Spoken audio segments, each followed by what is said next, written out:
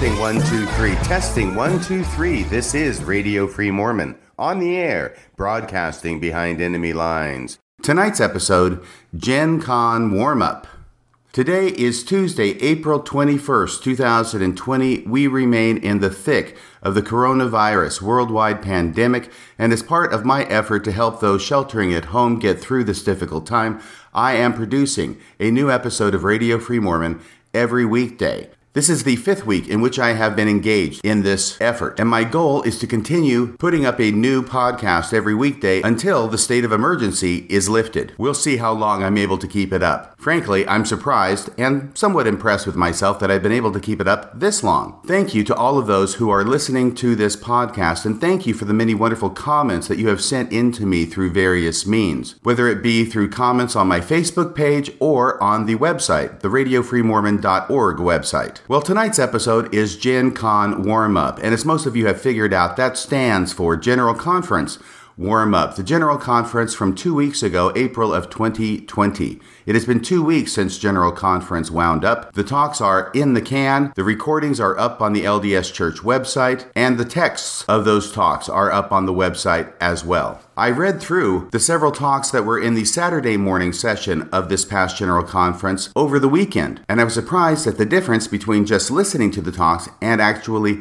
reading them. By reading them, I was able to find a lot more things of interest in the talks than I was simply by listening. And tonight, in the Gen Con Warm-Up, I want to tell you a few stories about General Conference and yours truly from the past 40 years since I became a member of the church back in 1978. And through so doing, I hope to warm you up for the numerous podcasts that are going to be coming down the pike at you in the ensuing days and weeks, analyzing the different talks from this past General Conference. I've already given you a number of thoughts in previous podcasts here and there, specifically relating to the days of fasting and prayer. I covered those somewhat yesterday in my podcast titled Days of Thunder. Also, I have sprinkled throughout at least 2 podcasts prior to this some random thoughts I have about the new church logo, which was unveiled at the end of General Conference. And let me share a couple more thoughts about the new church logo with you now. I trust that everybody here has seen the new church logo. We don't know how much money and time and effort went into producing this new church logo, but here it is, and if President Nelson has his way, it is here to stay. I expect that this new logo will now be appearing not only on the church website, where, by the way, it immediately made its appearance after its unveiling in conference, but also on the printed editions of thousands, tens of thousands, and yes, even perhaps hundreds of thousands of various items, manuals, and handbooks that the church distributes to its members worldwide. I think one of the keys to having a good logo is that it is immediately apparent to the viewer what the logo means, what the logo stands for. And certainly we've got an image of the Christus, of Jesus Christ, standing on top of the name of the church, i.e. the Church of Jesus Christ of Latter-day Saints, with the words Jesus Christ blown up much bigger in its font size than any of the other words in the title. And Jesus appears to be standing on top of the name of the church, looking down at the name of the church. It's hard to tell from the logo whether Jesus is looking down at the name of the church in disdain or whether he's looking down at the name of the church in some manner of fondness and affection. But what President Nelson told us when he unveiled the logo is that the box in which the name of the church is situated and on top of which Jesus is standing in the logo is supposed to represent the cornerstone, because Jesus Christ is the chief cornerstone, as we read about in the New Testament. I believe it's Ephesians chapter 4, verses 11 through 14. And I am going from memory there, so I hope that's correct. But the fact is, I believe that architecturally speaking, Jesus would not be standing on a cornerstone, at least not in your typical building, because a cornerstone is not the foundation. The foundation is something on which people would stand. The cornerstone, however, is a stone that is placed in the very corner of a building, like the cornerstone at the Nauvoo house. And the walls are built around the edges of the foundation, of course, and over, generally speaking, the cornerstone itself. So it's very difficult to actually stand on top of a cornerstone, as President Nelson tells us that Jesus Christ is doing in the logo. In addition to that, there is an arch, a curved line that extends over the top of Jesus Christ and down on both sides to the cornerstone. This appears to be purely ornamental in nature, but President Nelson once again comes to the rescue and informs us that this represents the tomb from which Jesus is walking on the morning of his resurrection. So the arch is not simply an arch, it is the tomb. Now, I recognize the fact that the LDS Church has had a hard time for many years coming up with a symbol that can represent Mormonism, because Mormons have for about 100 years now eschewed the symbol of the cross. And I know many times in church talks I have heard church leaders talk about why it is that they do not use the cross as a symbol of Mormonism. Even though, thanks to the research, I believe it was of Mike Reed, I found out that actually the LDS Church was quite comfortable with using the cross in much of its early architecture up until around the turn of the 20th century. At that point, there seems to have been a concerted effort to distance the LDS Church from the cross and to not use it in any of its architecture or any of its designs. And after that, we began to hear the reasoning for it, and the justification for not using the cross is that this was the symbol of Jesus' death. We believe in a living Christ, the living Christ who came forth from the tomb on Easter morning, not the dying Christ who was crucified on Good Friday. And just below that justification, we could sometimes hear the idea that really we want to distance ourselves from other sects of Christianity, from other sects of apostate Christianity, and not use the same symbol for their version of apostate Christianity that we use for our version of the true Christianity. And I will tell you right now that all of a sudden, right when I was recording at that moment, my computer decided that it was time to shut down and update itself. So a substantial amount of time has gone by while I've been recording this podcast for my computer to update itself. I tried to get it to stop. I tried to get it to wait, but it insisted. It was like it had to go to the bathroom. It could not wait to update. So now I have less time in which to record today's podcast, and so I need to speed things up a bit. The main point that I'm getting at with regards to the new church logo is that I understand that the church wants to have a symbol of Christianity, and so they have a picture of Jesus. I get that. They don't want the empty cross. That would make it too much like the rest of Christianity. They want to be distinctive. They were distinctive before with the figure of Moroni blowing his horn, but now they want to make sure it's clear to other people and to other churches that we are Christian too, that we believe in Jesus Christ. So, number one, if having the name Jesus Christ in the name of the church does not convince other people that we believe in Jesus Christ, if blowing that name up until it's much bigger than any of the other names in the title of the Church of Jesus Christ of Latter-day Saints, if that is not sufficient to convince them we believe in Jesus Christ, if adding the new title to the Book of Mormon, not only the Book of Mormon, but as I played yesterday, 1982, the title was changed and the words were added to the title of the Book of Mormon, Another Testament of Jesus Christ. If that is not sufficient to get other people to understand that we believe in Jesus Christ, and if President Nelson's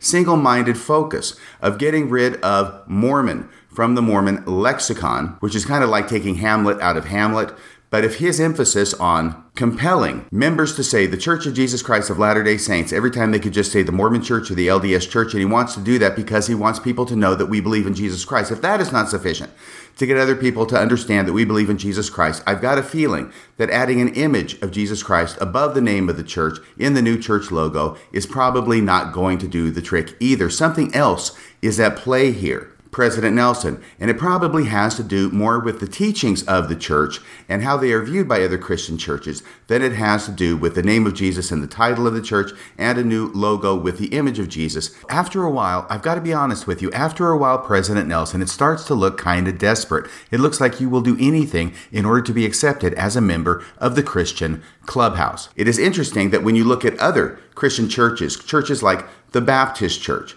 well, nobody thinks that they don't believe in Jesus Christ. We kind of all know that they believe in Jesus Christ. The Baptist Church is a Christian church, but they don't have to have the name Jesus Christ in their title for other people to know it. And there are many churches like this that are Christian churches that don't have the name Jesus Christ in their title, and yet everybody understands that they're Christian. On the flip side, even though I understand as a member of the church for over 40 years now that yes, the Church of Jesus Christ of Latter-day Saints does believe in Jesus Christ, I think that when you're playing to the audience that I get the feeling you're playing to, President Nelson, that simply adding a new image of Jesus Christ into a new church logo is probably not going to get them to believe that we accept Jesus Christ any more than any of the other steps that we've done over the last several decades have been able to get that message across. And finally, about the new church logo, having the box on which Jesus stands and in which the name of the church appears in the new logo, saying that that is the cornerstone and representing Jesus Christ, well, it doesn't look like a cornerstone. It's not where a real cornerstone would be. There is nothing about it that suggests that it is a cornerstone. In the same way, the arch over Jesus Christ, that line that circles up and over his head, does not look like a tomb. And a person coming to this, even if they're well versed in the gospel accounts, even if they know about Jesus rising from the tomb on Easter Sunday, even if they know all these things, is probably not going to be able to put two and two together and see this as a tomb out of which Jesus is walking. So all I'm saying here is that if you have to explain what a logo means, it's probably not the best logo in the world. It's kind of like having to explain a joke. If you have to explain the punchline of a joke, it's probably not very funny. So let me go on and make a couple of more announcements before I get to the heart of tonight's warm-up for General Conference. One of those announcements is this. I am going to have to start recording and actually forcing myself to record less every day, not more, less every day. Because yesterday I ended up recording a podcast that wound up being an hour long. And that took me almost the entire day, not just to record it, but also to edit it. And by the way, I get into the office here at 6 o'clock in the morning, and that is when I begin recording. So when I say it took me almost the whole day, that is a lot of time that I had to put into that podcast. Now, I'm not saying that you have to cry for me, Argentina. All I'm saying is that I have to force myself to record less because I cannot afford to take the entire day, every day, on podcasting. There are a number of other things that I have to take care of here in my underground bunker at work. So I hope that you will forgive me if the podcasts begin shrinking in size. I want to have them to be at least 30 minutes long, but no more than 45 minutes long. And we'll see if I can do that in today's podcast.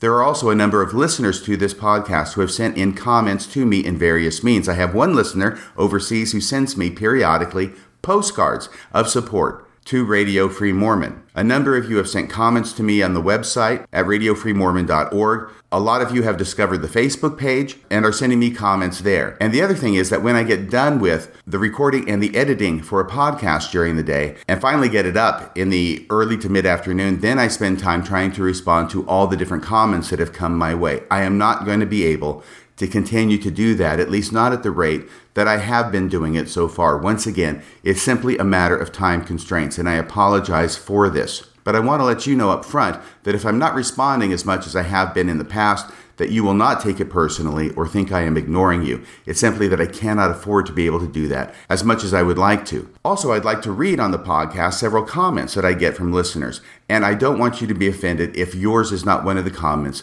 that I'm reading on the podcast. Please do not be offended. I love and appreciate all of your comments. But for various reasons, there are certain ones that I have picked and chosen in order to convey on the podcast. And one of those has to do with a comment I got on the Facebook page over the weekend. One of the listeners to this podcast has a great deal of talent in graphic design and has mocked up a new logo for Radio Free Mormon. It's just a proposed logo, but it looks absolutely wonderful. And I want to thank that listener for going to all the time and effort of coming up with that logo.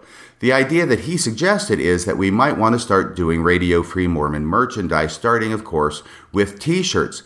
I do not know if there is anybody out there who would even be interested in having a Radio Free Mormon t-shirt. Please let me know if that's something that you would be interested in if we were able to get that kind of merchandise up and running. The other side of it is, and I have to warn you up front, that even if a lot of you want a t-shirt, it may not be something that is feasible to get off the ground, at least not at this time. And certainly, I'm not going to be able to do it myself. My time is taken up in creating the podcast, in producing the podcast, and in posting the podcast. So if there's anybody out there who knows anything about creating t-shirts, about merchandising t-shirts, about delivering t-shirts, and would like to volunteer for that duty, I would be more than happy to hear from you as well. This is not something I'm planning on making a lot of money from. In fact, it's not something that I'm planning on making any money from as far as any merchandising goes. And yet, because there is a relatively limited audience, I mean, it is in the thousands, but I expect that those of you who are listening who would be even interested in merchandise would be much fewer than the thousands who listen to this podcast. And of course, the fewer the number of people who are interested in getting merchandise, the larger the price has to be to cover the overhead and the expense of producing the merchandise. So please let me know. We'll see if this is something that might work out. We'll put it on the back burner for now and wait to see how much interest there is in this idea before we proceed with any firm plans along those lines. Thank you once again to that listener for that wonderful logo that you came up with. Another comment that I got on my Facebook page comes from a listener who is actually right now pursuing his PhD dissertation in mathematics. And the comment this listener sent to me has to do with my last podcast from Friday dealing with the complexity in the Book of Mormon account of Jesus' visit to the Nephites. Now, I'm not going to go into detail here. I know that I probably wore out my welcome with a number of you by having 3 podcasts on consecutive days last week dealing with this issue. It's one that I find of great interest. I know it is not one that is of interest to many of the listeners to this podcast. I just want to bring up this one really interesting point that this listener sent to me. If you recall, I talked about the chiastic structure of Jesus' visit to the Nephites, and I went over that in some detail in the third of those episodes, which I titled Three-Dimensional Chess. And I went to pains when I was talking about this chiastic structure to emphasize the fact that this was not a perfect chiasm. There was one element that was out of place, and I think I said it 3 times, because there's nothing worse than a person who's trying to force the language of a text to fit a chiasm, even when it doesn't really fit. And this does not really fit, and I wanted to make that really clear. And the way it did not fit is that the one element, other than this, it was a perfect chiasm, but the one element that was immediately before the center point in the chiastic structure did not appear immediately after that center point going out and working its way out of the chiasm. Instead, it did not appear right after the center point, but it was 3 more steps removed coming out of the chiastic structure that it did appear. So it does appear on both sides of the center, but it was out of order, 3 steps coming out. So having said that and been over backwards to make it clear that I was not saying this was a perfect chiasm, because it is not a perfect chiasm, this listener, the one seeking his PhD in mathematics, advises me of something that is somewhat startling to me. And I found this out yesterday afternoon when I saw this message. It was after yesterday's podcast went up. And apparently, according to this listener, it is actually a common attribute of some chiasms to have exactly this variation in the structure, to have the element that is found immediately before the center point not be found immediately after, but to be actually exactly 3 steps removed from the center. And he sent me 2 examples of this sort of thing, one from the Book of Mormon and another one from the Old Testament. And it appears that this really is a thing, that actually this is a standard form of chiastic structure, at least in the ancient world, to not have a perfect mirror, but to have this one element and only this one element in a different position going out than it is going in. Now, think about this. This is why this blew my mind. If I did not know this, and I had no idea about this at the time, I am not an expert on chiasm, I just know the basic elements of it. But if this is really a form of chiasm, and I find this form of chiasm in 3rd Nephi, and I don't know that this is a form of chiasm, but I think it's out of order, but it actually ends up being in order according to an ancient form of chiasm, then I am totally excited about this. And that's another piece of the puzzle and another piece of the paper that I'm going to have to add to it before I submit it to publishers for consideration. So thank you. I've got the best listeners in the world. I've got the smartest listeners in the world. And I have the most talented listeners in the world. So we'll see how that plays out. But now I want to go to a few stories about past general conferences, things that have stood out to me over the last 40 years as I have been attending and watching General Conference. Going all the way back to October General Conference of 1978, the first General Conference that occurred after my baptism in June of 1978. Now, I will tell you, I was totally excited to watch General Conference. At the time, I lived up in Washington State. Channel 7, Cairo, the CBS affiliate, was owned and operated by the LDS Church, or it had an LDS manager, or there was some connection. It may be owned by Bonneville Media. But regardless of the reason, what would happen is that on Sundays, I don't think it was on Saturdays, but on Sundays, they would actually broadcast the sessions of General Conference on CBS, on Channel 7, up in the Seattle, Tacoma area. And I was absolutely thrilled to be able to sit there before my TV, turn it on, and listen to the words of men who were prophets of God and apostles of Jesus Christ. I had been totally primed to be expecting wonderful things to come out of their mouths, as probably all of us have been at some time in our life. And as I turned it on, and as I watched expectantly and with great anticipation and with great eagerness, I found myself slowly being deflated, as what I heard, talk after talk, was not inspiring, it was not edifying, it was not illuminating. All it was boring. Here I was expecting to be sitting at the feet of prophets and learning their wisdom, and really all it seemed to be was that I had a front row seat at a business meeting. And not just any business meeting, but a really boring business meeting. And this was one of those steps that I took in my career as a Mormon, where my expectations as a Mormon of the LDS Church, the expectations that the church had taught me to expect, came squarely face to face with the reality of Mormonism, and the result was disappointment. And this has happened time after time in my life. Perhaps it's happened in yours too, where we are told to expect certain things from the church. We are taught to view the leaders of the church in a certain way, and it's a wonderful way, and it's an incredible way. And then when the reality of the LDS Church that I've experienced meets those grandiose expectations, the result is disappointment to me. It wasn't quite as bad as finding out that Santa Claus is not real, but there were some similarities to the experience, I've got to tell you. And over the course of decades, it has slowly dawned upon me that the church is really not what it claims to be. The leaders are not inspired of God the way they claim to be. They are not prophets of God like they claim to be, and they are not apostles of Jesus Christ like they claim to be. And interestingly enough, all I had to do to be able to see that and to come to that realization was give myself permission to say it, even if it was only in my mind, to give myself permission to say the words that the church is not what it claims to be. It's something that I couldn't see until I said it, and once I said it, then I could see it. And then, of course, as I'm seeing this and coming to this realization, at the same time, I'm doing what thousands of other members do, which is that as the reality is meeting the expectation, I dumb down the expectation to match the reality.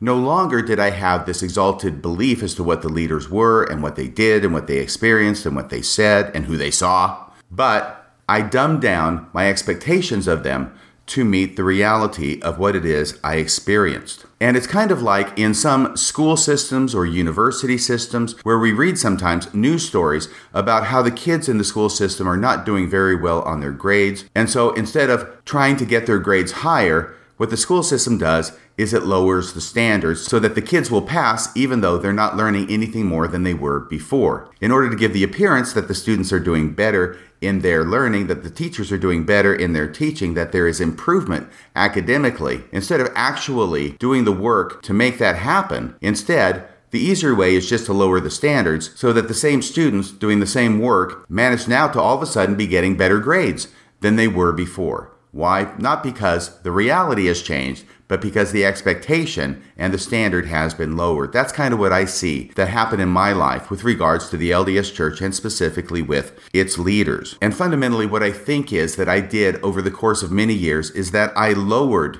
the standards for the leaders of the church so that they could pass for prophets. The reality, as I experienced it, was not what I was taught, that these guys are prophets of God and apostles of Jesus Christ.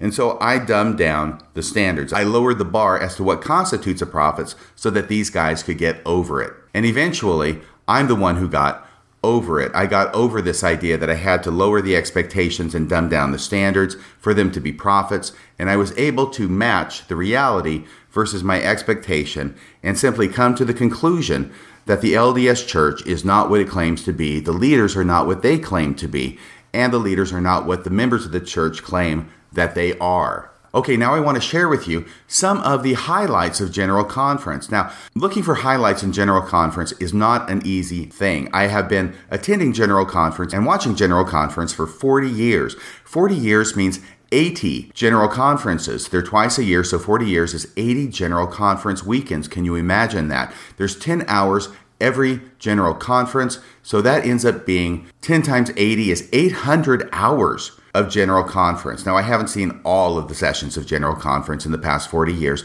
but there are 800 hours that exist of General Conference. And one would think it would be an easy thing to find highlights after 800 hours of General Conference. But really, looking for highlights in General Conference, even over 40 years, is like looking for islands of interest in an ocean of banality. But nevertheless, there are a couple of things that have happened and a couple of stories that have happened in association with General Conference that I want to share with you once again as part of our Gen Con warm-up before we get into the talks from last General Conference, April of 2020. I've already told you about my extreme disillusionment at the first General Conference that I watched back in October of 1978. I did not find it interesting. I found it very boring, but I also knew at the same time that I had been primed to believe this is going to be the best thing since sliced bread. This was going to be fantastic. This was going to be overwhelming. And I had been primed that way because I had other members of the church, including my friends, telling me that. So I knew that that's what they thought about General Conference, and therefore I could not say that I found it any different. I was pressured. It was peer pressure. It was soft pressure, but it was pressure nonetheless that I felt to say how wonderful General Conference was when I was talking with the other members in my ward and with my friends who were members, even though at the same time I knew deep inside that I didn't believe a word of what I was saying. But I said it in order to meet their expectations of what I would experience watching General Conference. And I do tend to think that there's a lot of that goes on in the church. We're always gushing about how great General Conference is. We're looking forward to General Conference after it's over, how great General Conference was. We were spiritually fed. Didn't you love that talk? Didn't you love this talk? Didn't you love that speaker? Wasn't that logo great? What about that proclamation? Hey, that Hosanna shout, that was awesome. But really, I think that among many members, and probably even a majority of members, they actually know it's not that great. They find it boring too. But nevertheless, they still feel pressured to say how wonderful it was, even while at the same time knowing in their heart that they don't believe that at all. I cannot read the minds of other Mormons. All I know is that this is what I've experienced. It's what other members of the church have experienced that I've talked to and who have opened up to me. And so I've got to think that we're probably not the only ones, that this is probably a more widely spread phenomenon than just among a small group of members. And this is what passes for authenticity in the LDS church. Not that you're authentic to yourself, but that you're authentic to the church. That's the kind of authenticity that is important if you're going to be a member of the Church of Jesus Christ of Latter-day Saints. So that's one story about General Conference. I will tell you that back in the day, back in the late 70s, back in the 80s, there actually were occasionally a really good speaker in General Conference. Now, Elder Holland today is pretty good as far as a speaker goes. I know he has trouble with the truth every now and again. Bill Reel has talked about that. I think something happened to Bill Reel as a result of his talking about that publicly.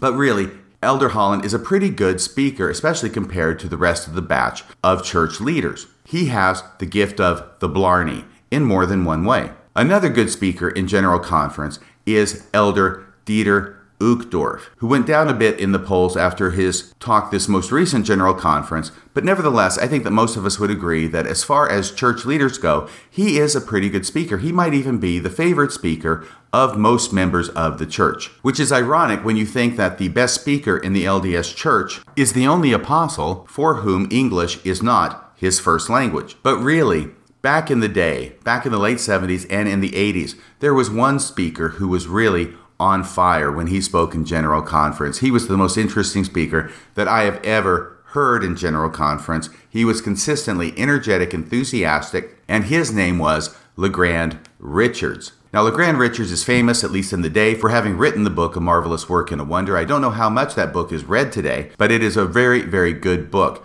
written about the fundamental basic building blocks of Mormonism. And it was written by LeGrand Richards, I believe, when he was the mission president of the Southern States Mission. So this would have been quite some time ago, maybe back in the 1930s or 40s. But this was his version that he put together of the missionary discussions that his missionaries taught to investigators. And I got that book shortly after I was baptized. It was very helpful to me to understand the principles of Mormonism. It was written in an engaging style, in an interesting style, and I appreciated it very much. But LeGrand Richards, now an apostle in the church, whenever he would speak, he was always full of vim and vigor. Now, he lived to be very old. He was in his 90s when he passed away, which I believe was in the mid-1980s. But he lived to be in his 90s. He was approaching 100 when he finally passed away, and yet his vim and his vigor never flagged. And it was actually LeGrand Richards who gave an account of the revelation, lifting the priesthood ban and temple ban. And the reason I think of what he said about the experience is because unlike the other accounts that we get from other people who were present, who talk of it in rather vague but still glowing terms and talk about the wonderful revelation that was received and how they knew this was coming from God, LeGrand Richards was much more down to earth in the way he recounted the experience. Let me see if I can find this. Here it is. This is from an interview of LeGrand Richards, who was, of course, an apostle in the LDS Church. He was interviewed by Wesley Walters and Chris Velachos shortly after the ban was lifted, and he was asked about what he experienced during the course of this watershed event. And here's an excerpt from this interview. This is Wesley Walters asking a question to LeGrand Richards.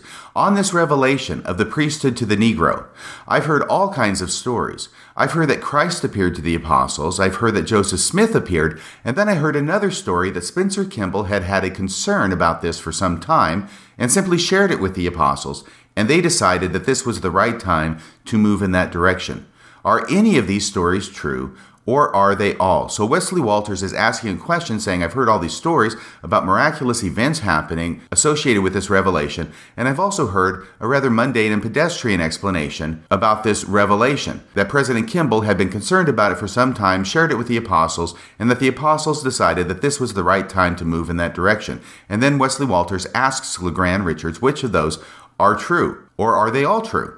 And here is Elder LeGrand Richards' response. Well, the last one is pretty true. So immediately, LeGrand Richards goes with the last explanation, the mundane explanation, the non-miraculous explanation, and then he elaborates on it. Well, the last one is pretty true. And I might tell you what provoked it in a way. Down in Brazil, there is so much Negro blood in the population there that it is hard to get leaders that don't have Negro blood in them. We just built a temple down there. It's going to be dedicated in October. All those people, and that would have been October of 1978, by the way, all those people with Negro blood in them have been raising money to build that temple. If we don't change, then they can't even use it. Well, Brother Kimball worried about it, and he prayed a lot about it. He asked each one of us of the 12 if we would pray, and we did, that the Lord would give him the inspiration to know what the will of the Lord was. Then he invited each one of us in his office individually, because when you are in a group, you can't always express everything that's in your heart. Now, that's really an interesting insight into the meetings with the apostles and the First Presidency. Elder LeGrand Richards, one of the oldest and most senior apostles that's ever existed in the church because of his extreme age, says, when you are in a group, you can't always express everything that's in your heart. And so because of that, Spencer Kimball had invited each of the apostles individually, one at a time and separately, into his office to talk about it. You're part of the group, see, he goes on. You're part of the group, see. So he interviewed each one of us personally to see how we felt about it. And he asked us to pray about it. Then he asked each one of us to hand in all the references we had for or against that proposal. So this is sounding very methodical, very somewhat political and savvy, actually, on the part of President Kimball, because I think he knew where he wanted to go with this, but he also knew that he needed to bring all of the apostles along with him. So then he asked each one of us to hand in all the references we had for or against that proposal. See, he was thinking favorably toward giving the colored people the priesthood. By the way, I apologize if any of these references are offensive to anybody. I'm just reading the quote from LeGrand Richards, who was basically using the language of his day, and not just of his day, but of his youth and of his growing up time, which would have been in the early 20th century. So, see, he was thinking favorably toward giving the colored people the priesthood. Then we had a meeting where we meet every week in the temple. So this is the regular meeting with all of them present. And we discussed it as a group circle, and then held another prayer circle after the close of that meeting. And he, President Kimball, led in the prayer, praying that the Lord would give us the inspiration that we needed to do the thing that would be pleasing to him. And that's capital H, so that's pleasing to God, not President Kimball. And for the blessing of his children. So then what happens after that? Well, more meetings ensue. And then the next Thursday, we meet every Thursday, the presidency came with this little document written out to make the announcement. to see how we'd feel about it. So the First Presidency writes up a document after all of these meetings as a group and individually with the apostles. The First Presidency now writes up a document and presents it to the apostles at a group meeting on Thursday to see how we'd feel about it, going back to Elder LeGrand Richards' statement in the interview, to see how we'd feel about it and present it in written form. Well, some of the members of the 12 suggested a few changes in the announcement. And then in our meeting there, we all voted in favor of it. The 12 and the First Presidency. One member of the 12, Mark Peterson, was down in South America. But Brother Benson, of course that would be Ezra Taft Benson, but Brother Benson, our president, had arranged to know where he could be reached by phone. And right while we were in that meeting in the temple, Brother Kimball talked with Brother Peterson and read him the article. And he, Marky Peterson, approved of it. So I know there's been a lot of talk in some circles about Marky Peterson or other apostles being out of town when this decision was made in Salt Lake City. The idea being that President Kimball had to do it behind these certain apostles' back because they would have opposed it otherwise, and so they had to be out of town before they could push this through. But according to LeGrand Richards, everybody was present, even Marky Peterson, who was out of town. Arrangements were made to have him on the phone, and that Marky Peterson approved of it. Wesley Walters then asked the question. There wasn't a special document as a revelation that he had written down. And Elder Richards says, we discussed it in our meeting. What else should we say besides that announcement? And we decided that was sufficient, that no more needed to be said. And that's the end of that excerpt from that interview by Elder LeGrand Richards, a personal witness and senior apostle, at the meeting at which it was decided to approve the document written by the First Presidency, lifting the priesthood and temple ban on blacks. He recounts nothing miraculous. He recounts nothing visionary. He recounts no special visitations from Jesus or Joseph Smith or anybody else. Instead, the way Elder Richards recounts it is very methodical, is very political, and as very non-miraculous. So that's a little introduction to Elder LeGrand Richards. I want to find a clip here from one of his conference talks back in the 70s or possibly the 80s to play a little bit for you so you can get a flavor for his enthusiasm when he spoke in General Conference, why it is that I enjoyed it whenever he took the stand to speak, and why it is it was such a great loss when he passed away. And there has been nobody who has appeared as a leader in the church who has come close to filling his shoes as a speaker in General Conference. Okay, in researching talks by LeGrand Richards in conference on YouTube, I found a couple of small clips which will give you a flavor for his ability as a speaker. Not only are these small clips good for showing you his ability as a speaker, it also shows you another thing that he was famous for, and that was talking too long in General Conference. He would frequently get up there and just go on and on and on, and they had to get him off the stage because there were other speakers lined up who needed to speak as well, and they only have 2 hours for every session, and he kept going long. He was famous for it. So here in this first of two clips, you will hear him talking, and then you will hear when he sees the red light on the lectern go on and off, because they have a red light up there on the lectern. This was in the tabernacle when General Conference was held there. And you can hear when he sees the red light, he mentions the red light and talks about the fact that he's getting the red light, and so he has to wind up. And then he continues going a little bit more. Play the tape on that one. This is great. You can't buy that kind of feeling in the hearts of young people with money. The Lord who creates the feelings of the human breast is the only one who can put that kind of faith into the hearts of his people. Is this red now? Is it my time to quit?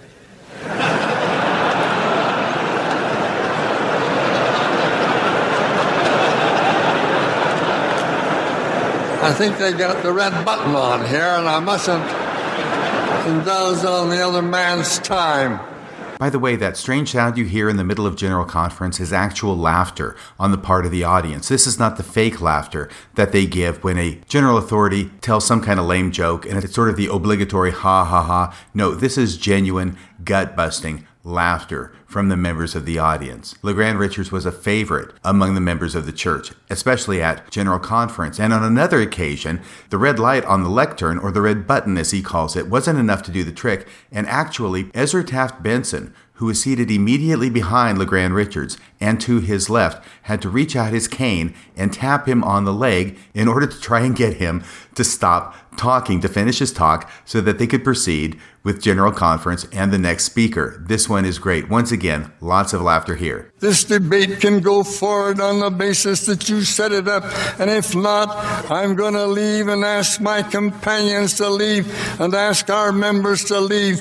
And we leave it with you to settle with your people for what's transpired here tonight. I said he met him on the street a number of times after that, but he'd nick his head, so he didn't need to speak to me. Do I have one from one more? Time up? Go ahead. No. Now that's what Isaiah meant when he said that they were teaching doctrines of men, precepts of men. Now I'll give you one more. Down in Quitman, Georgia, while I was mission president, next time I went there about 4 months later, he'd read of my coming in the newspaper, and there he was standing outside of that little church. And as we shook hands, I said I'd certainly be happy to know what you thought of my last sermon here. He said, Mr. Richards, I've been thinking about it ever since, and I believe every word you said, only I'd like to have heard the rest. We never get talked out. That's why Brother Benson has tapped me on the leg here to get me down in a minute. Now I'll tell you one more if there's time for it. I'd rather let the Apostle Paul answer that question. He said, though we are an angel from heaven, preach any other gospel unto you than that which is preached unto you, let him be accursed. And we didn't have any more arguments there. I think my time's up. God bless you all. I love the Lord. I love His church. I love the saints. I know them all but their names. God bless you, I pray, and leave you my blessing in the name of the Lord Jesus Christ. Amen.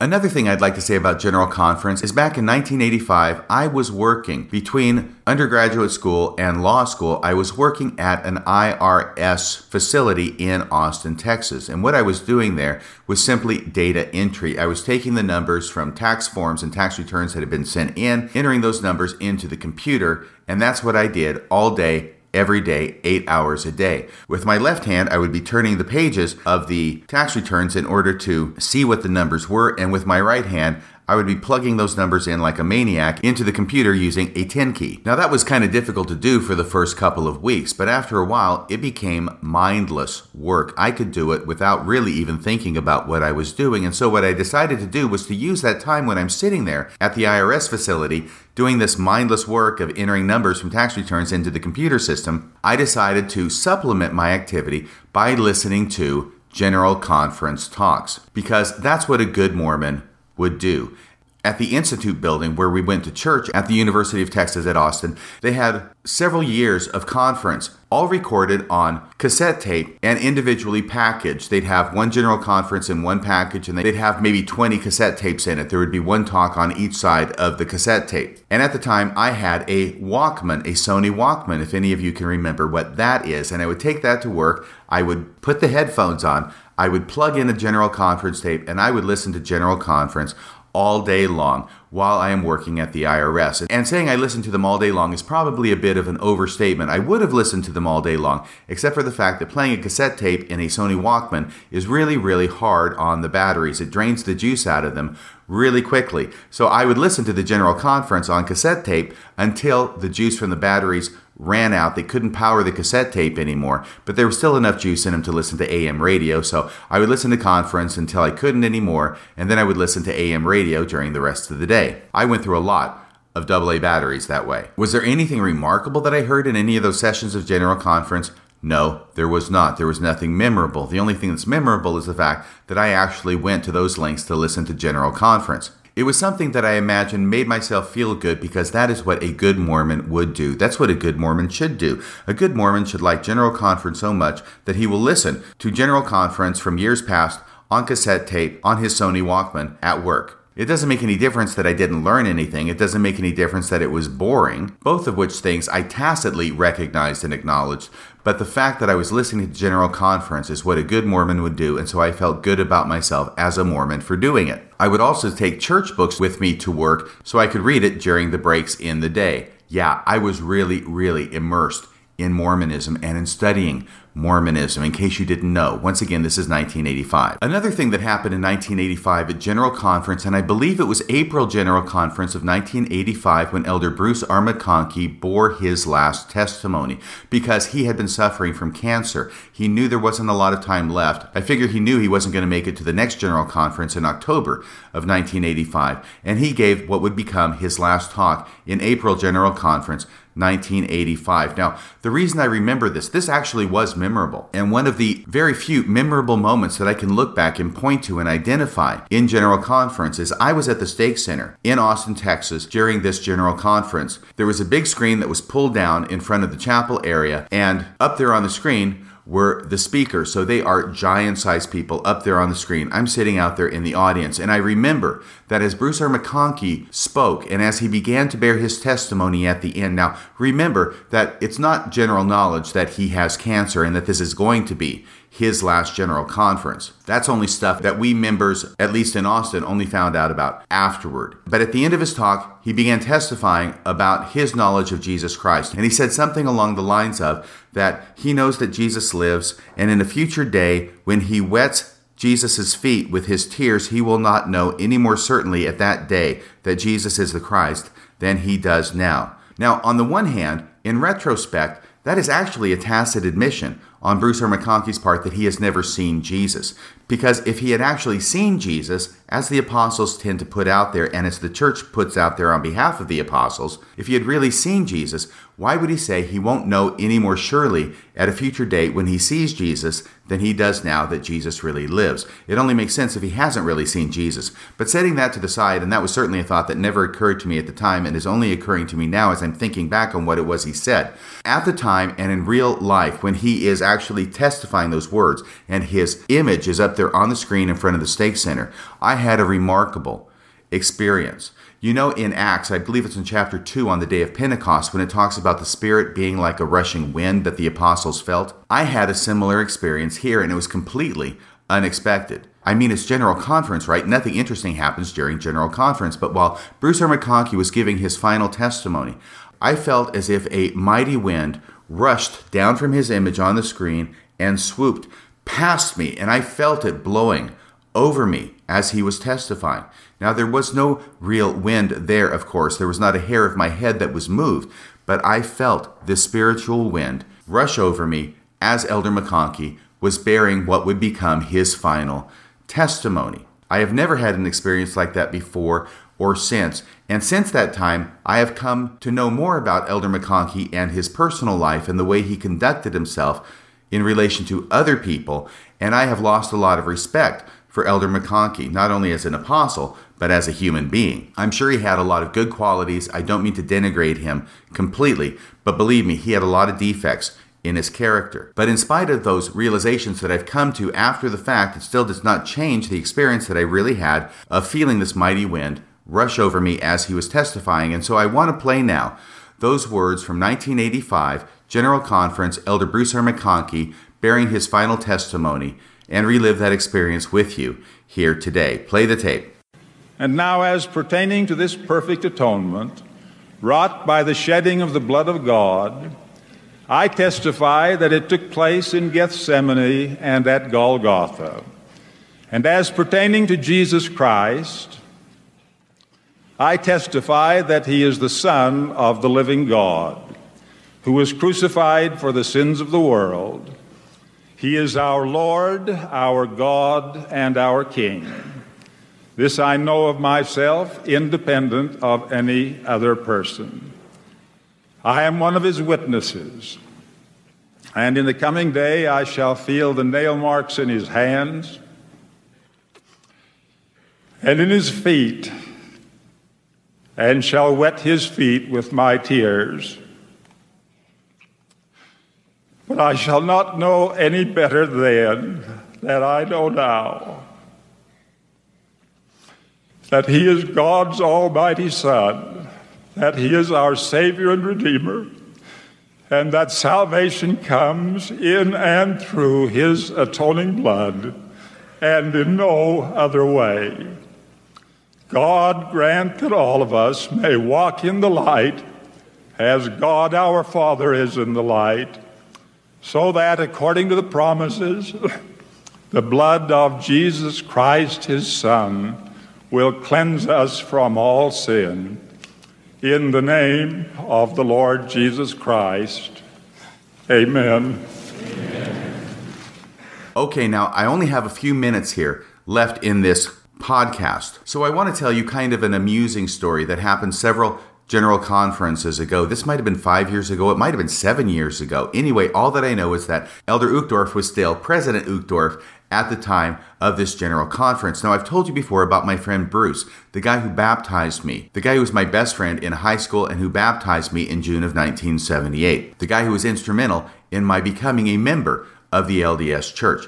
Well, Bruce has since gone on to work for a major pharmaceutical company, and as part of that, he has lived for many years in New York State. On occasion, he will fly out to my neck of the woods, which is on the other side of the country. And when he does so, he will let me and all the old friends know that he's coming over to see if we can get together to relive old times and hang out. And we do that with some regularity. It happens maybe once a year or so. And coincidentally, as often as not, when Bruce comes over, it falls on a conference weekend, whether it's in April or whether it's in October. But this has happened on more than one occasion. It has happened at least 3 times that when he has flown over from New York to meet with family and friends and he's only here for the weekend, it will fall on conference weekend. Now, you might think that under the circumstances, a person flying all the way across country who's only going to be in town for 1 weekend a year would skip General Conference and we use that time to spend with family and friends. But no, Bruce is a TBM. He puts the T in TBM. He is an extremely faithful Latter-day Saint, and he always has been and continues to be to this day. So when he flies out here, if it's a conference weekend, he is going to attend every single session of General Conference. He's going to attend the Saturday morning, the Saturday afternoon, the priesthood session, and the Sunday morning and the Sunday afternoon session. Anything else has to be fitted around General Conference. Any getting together with friends, any getting together even with family has to be fitted in around General Conference. So on this one General Conference weekend when Bruce was out here, I had driven down to meet up with him, and I have to drive some ways from where I lived at the time in order to get down to the Stake Center located in Sumner, Washington. And that is where we were going to meet at the Stake Center. And we were going to meet on Saturday evening at the priesthood session of General Conference that year. We were going to sit through priesthood session and then we were going to go out afterward and hang out with friends and do stuff. So anyway, I drove all the way down to Sumner, Washington. I got to the Stake Center. This is the building that was actually new back in June of 1978 when I was baptized there by Bruce. There's a lot of memories for me in that building. It was very bright outside. The sun was out. Of course, it was getting closer to the horizon because now it is 5 o'clock p.m., which is when priesthood session starts in the Pacific time zone. It starts at 6 in Utah, but over here, it's 5 o'clock. So it's 5 o'clock p.m. It's very bright outside. Priesthood session has already started. Yes, I'm a little bit late. I hate to tell you this, but I was a little bit late for the beginning of General Conference priesthood session. Bruce was already there, however. And I remember walking in the back of the building, walking through the hallways and coming in through a back door. Now, the overflow section had been opened. All the chairs are up and filled in the gym, as well as in the chapel area. This place is packed, but it's also absolutely dark in there. And of course, it's dark in there because they're projecting the conference up on a screen at the front of the chapel. And making the darkness even greater for me, I had just come in from a bright day, and now I'm in the back of this huge mammoth room, actually 2 rooms with the divider open. And it is packed with people. It is completely dark to me. I can't see anything. Slowly my eyes are adjusting, but even as they adjust, it's still very dark. The place is full of people. I have no idea where Bruce is sitting. So the idea comes to me. It was a brilliant idea for me. Use my cell phone. So I texted to Bruce. I said, I am here. Where are you? And of course, Bruce is 2 rows from the front. So I have to walk all the way through all these people from the back, all the way down the aisle to the very front of the chapel. And there I found Bruce. But what happened is that when I entered, and as I'm trying to find Bruce, President Uchtdorf is on the screen and he's giving a talk. And it takes me a couple of minutes to get up there to Bruce, and I'm trying to find him. And while I'm trying to find him, I'm also listening to what it is that President Uchtdorf at the time is saying. And he's telling the story about this guy who bought tickets on an ocean cruise liner, but he only had money for the tickets. He didn't have money for the wonderful food. He didn't have money for the activities. So all he could do was sit in his cabin all day long and maybe now and then take a walk on the deck, because his ticket did not cover all the other fun activities that he would have been and could have been doing otherwise. So this is a rather extended story. It takes up the full several minutes that it takes me to find Bruce. I finally get up there. I find Bruce, second pew from the front. I say, "Hey, Bruce." He says, "Hey, how you doing?" And he makes room for me, and I sit down, and I turn to Bruce, and I remember saying to him, "Is this the part in the story where President Uchtdorf says that all the activities were covered in the guy's ticket?" And sure enough, that's when President Uchtdorf drops the very obvious punchline of the story that he was telling. And Bruce looks at me in the dim light and he says, "You're horrible." And of course I had to laugh because, yeah, I am horrible. So that's a funny story about President Uchtdorf. At least I find it funny. And not only is it kind of funny, it also kind of illustrates that even with President Uchtdorf in his heyday, at the height of his abilities, speaking in General Conference, even when he told a story like this, it was pretty obvious, even to somebody who's not paying much attention and trying to find their way to the front of the chapel and find their friend in a darkened building, that even to such a person as that, it's pretty obvious where the story is going. Okay, so that's the General Conference warm-up for tonight, i.e. the Gen Con warm-up. I'm going to be trying to start talking about different elements from the past General Conference here starting tomorrow. And I think that probably what I'm going to be focusing on tomorrow is the new proclamation on the Restoration. Because I've already mentioned how it's really just a warmed over version of the 1980 Restoration Proclamation that was given by Spencer Kimball on the sesquicentennial for the organization of the church in 1830, the sesquicentennial being 150 years later in 1980. That the new proclamation is just a warmed over version of that. I'll touch on that and explain why it is that I think that's the case and demonstrate why it obviously is the case. But there are actually a few things in this proclamation that are worth commenting on, and things that I think were intentionally put in there so that they can be referenced later on when subsequent speakers in future general conferences will refer back to it and quote from it as authoritative doctrine, as if it were, yea, verily, even scripture, given through a modern prophet of God. So that's about all for tonight. Remember, in the middle of this COVID-19 pandemic, wash your hands frequently with hot water and soap. Stay away from crowds. Maintain good social distancing of at least 6 feet from the nearest person. If you have to cough, cough into your elbow and not upon your neighbor, and together we will lick this coronavirus. Oh, I almost forgot. I've got to share with you. I'm sorry. To lead into the final song, to the closing song, to the outro music, I want to share with you very briefly a comment that was left by a listener to this show at the radiofreemormon.org website and my response to that, because this person who goes by the name Dave is in the middle of experiencing a very traumatic faith crisis. And as all of you know who've experienced a faith crisis, yeah, it can be really traumatic. You are unmoored from the place you've been moored to forever. Now you're starting to sail out into rougher waters. It can be a terrifying experience. So let me find this here really quickly. This is what Dave says on April 15th, 2020. Now, it's a very long and well-worded comment. It can be found at the radiofreemormon.org website. His comment is posted under episode 149, Overcoming Gravitational Fields. But I'm just going to read one part of it, and then I'm going to read my comment in response to it, because I think that Dave may not be the only person in this position, and the comment I made to him may have application to some more of my listeners to this program. So here's what Dave says, and I think he really articulately expresses how it can feel to be in the middle of a faith crisis. So here I am now, Dave says, or writes, so here I am now in a void and confused, seeking further light and knowledge, not knowing where to find it. But at least I know it's not where I thought it was. So I think he does a great job of expressing how confusing, how disconcerting it can be to experience a faith crisis. He concludes by saying, so here I am, lost in the wilderness, seeking further light and knowledge. Thanks for all you do, RFM. It does help. And here's my response to that comment from Dave, which I'll read very quickly now. Thanks so much for sharing your experience, Dave. It isn't easy, that's for sure. I sometimes talk to never Mormons about what it is like to go through a faith transition, and they just don't understand how overwhelming it can be. How could they? They have no frame of reference.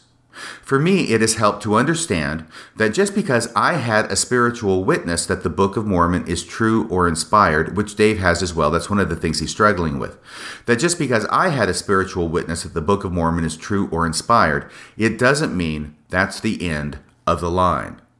I shouldn't confuse the start of a journey with the end of the journey. I shouldn't confuse the start of an adventure with the adventure itself. Frodo's adventure started the minute he got pushed out of the Shire by the untimely arrival of some black riders. He might have thought it was the end of his adventure at the time, but he would have been wrong. The adventure was just starting for Frodo, as it is for you, as it is for all of us. Remember that saying by Jesus that the person who looks back after putting his hand to the plow is not fit for the kingdom of God? I think that might have some application here. But the kingdom of God is not the LDS Church. How could it be? It is inside of you. At least that is what Jesus said in Luke 17:21, a verse almost never cited to in the LDS Church for some reason. Neither shall they say, lo here or lo there, for behold, the kingdom of God is within you. That's the quotation from Luke 17:21. That's probably enough for now, although I do want to go to my old book I write in and see if I can find something there that might be of use.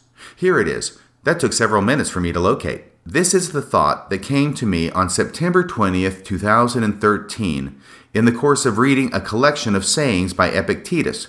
Quote, and this is not Epictetus. This is the thought that came to me as a result of reading Epictetus, who was, I believe, a Greek Stoic philosopher.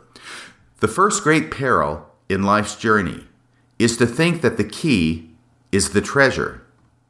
The second is to think that the treasure is to be kept. That's about all for tonight. Until next time, this is Radio Free Mormon, signing off the air.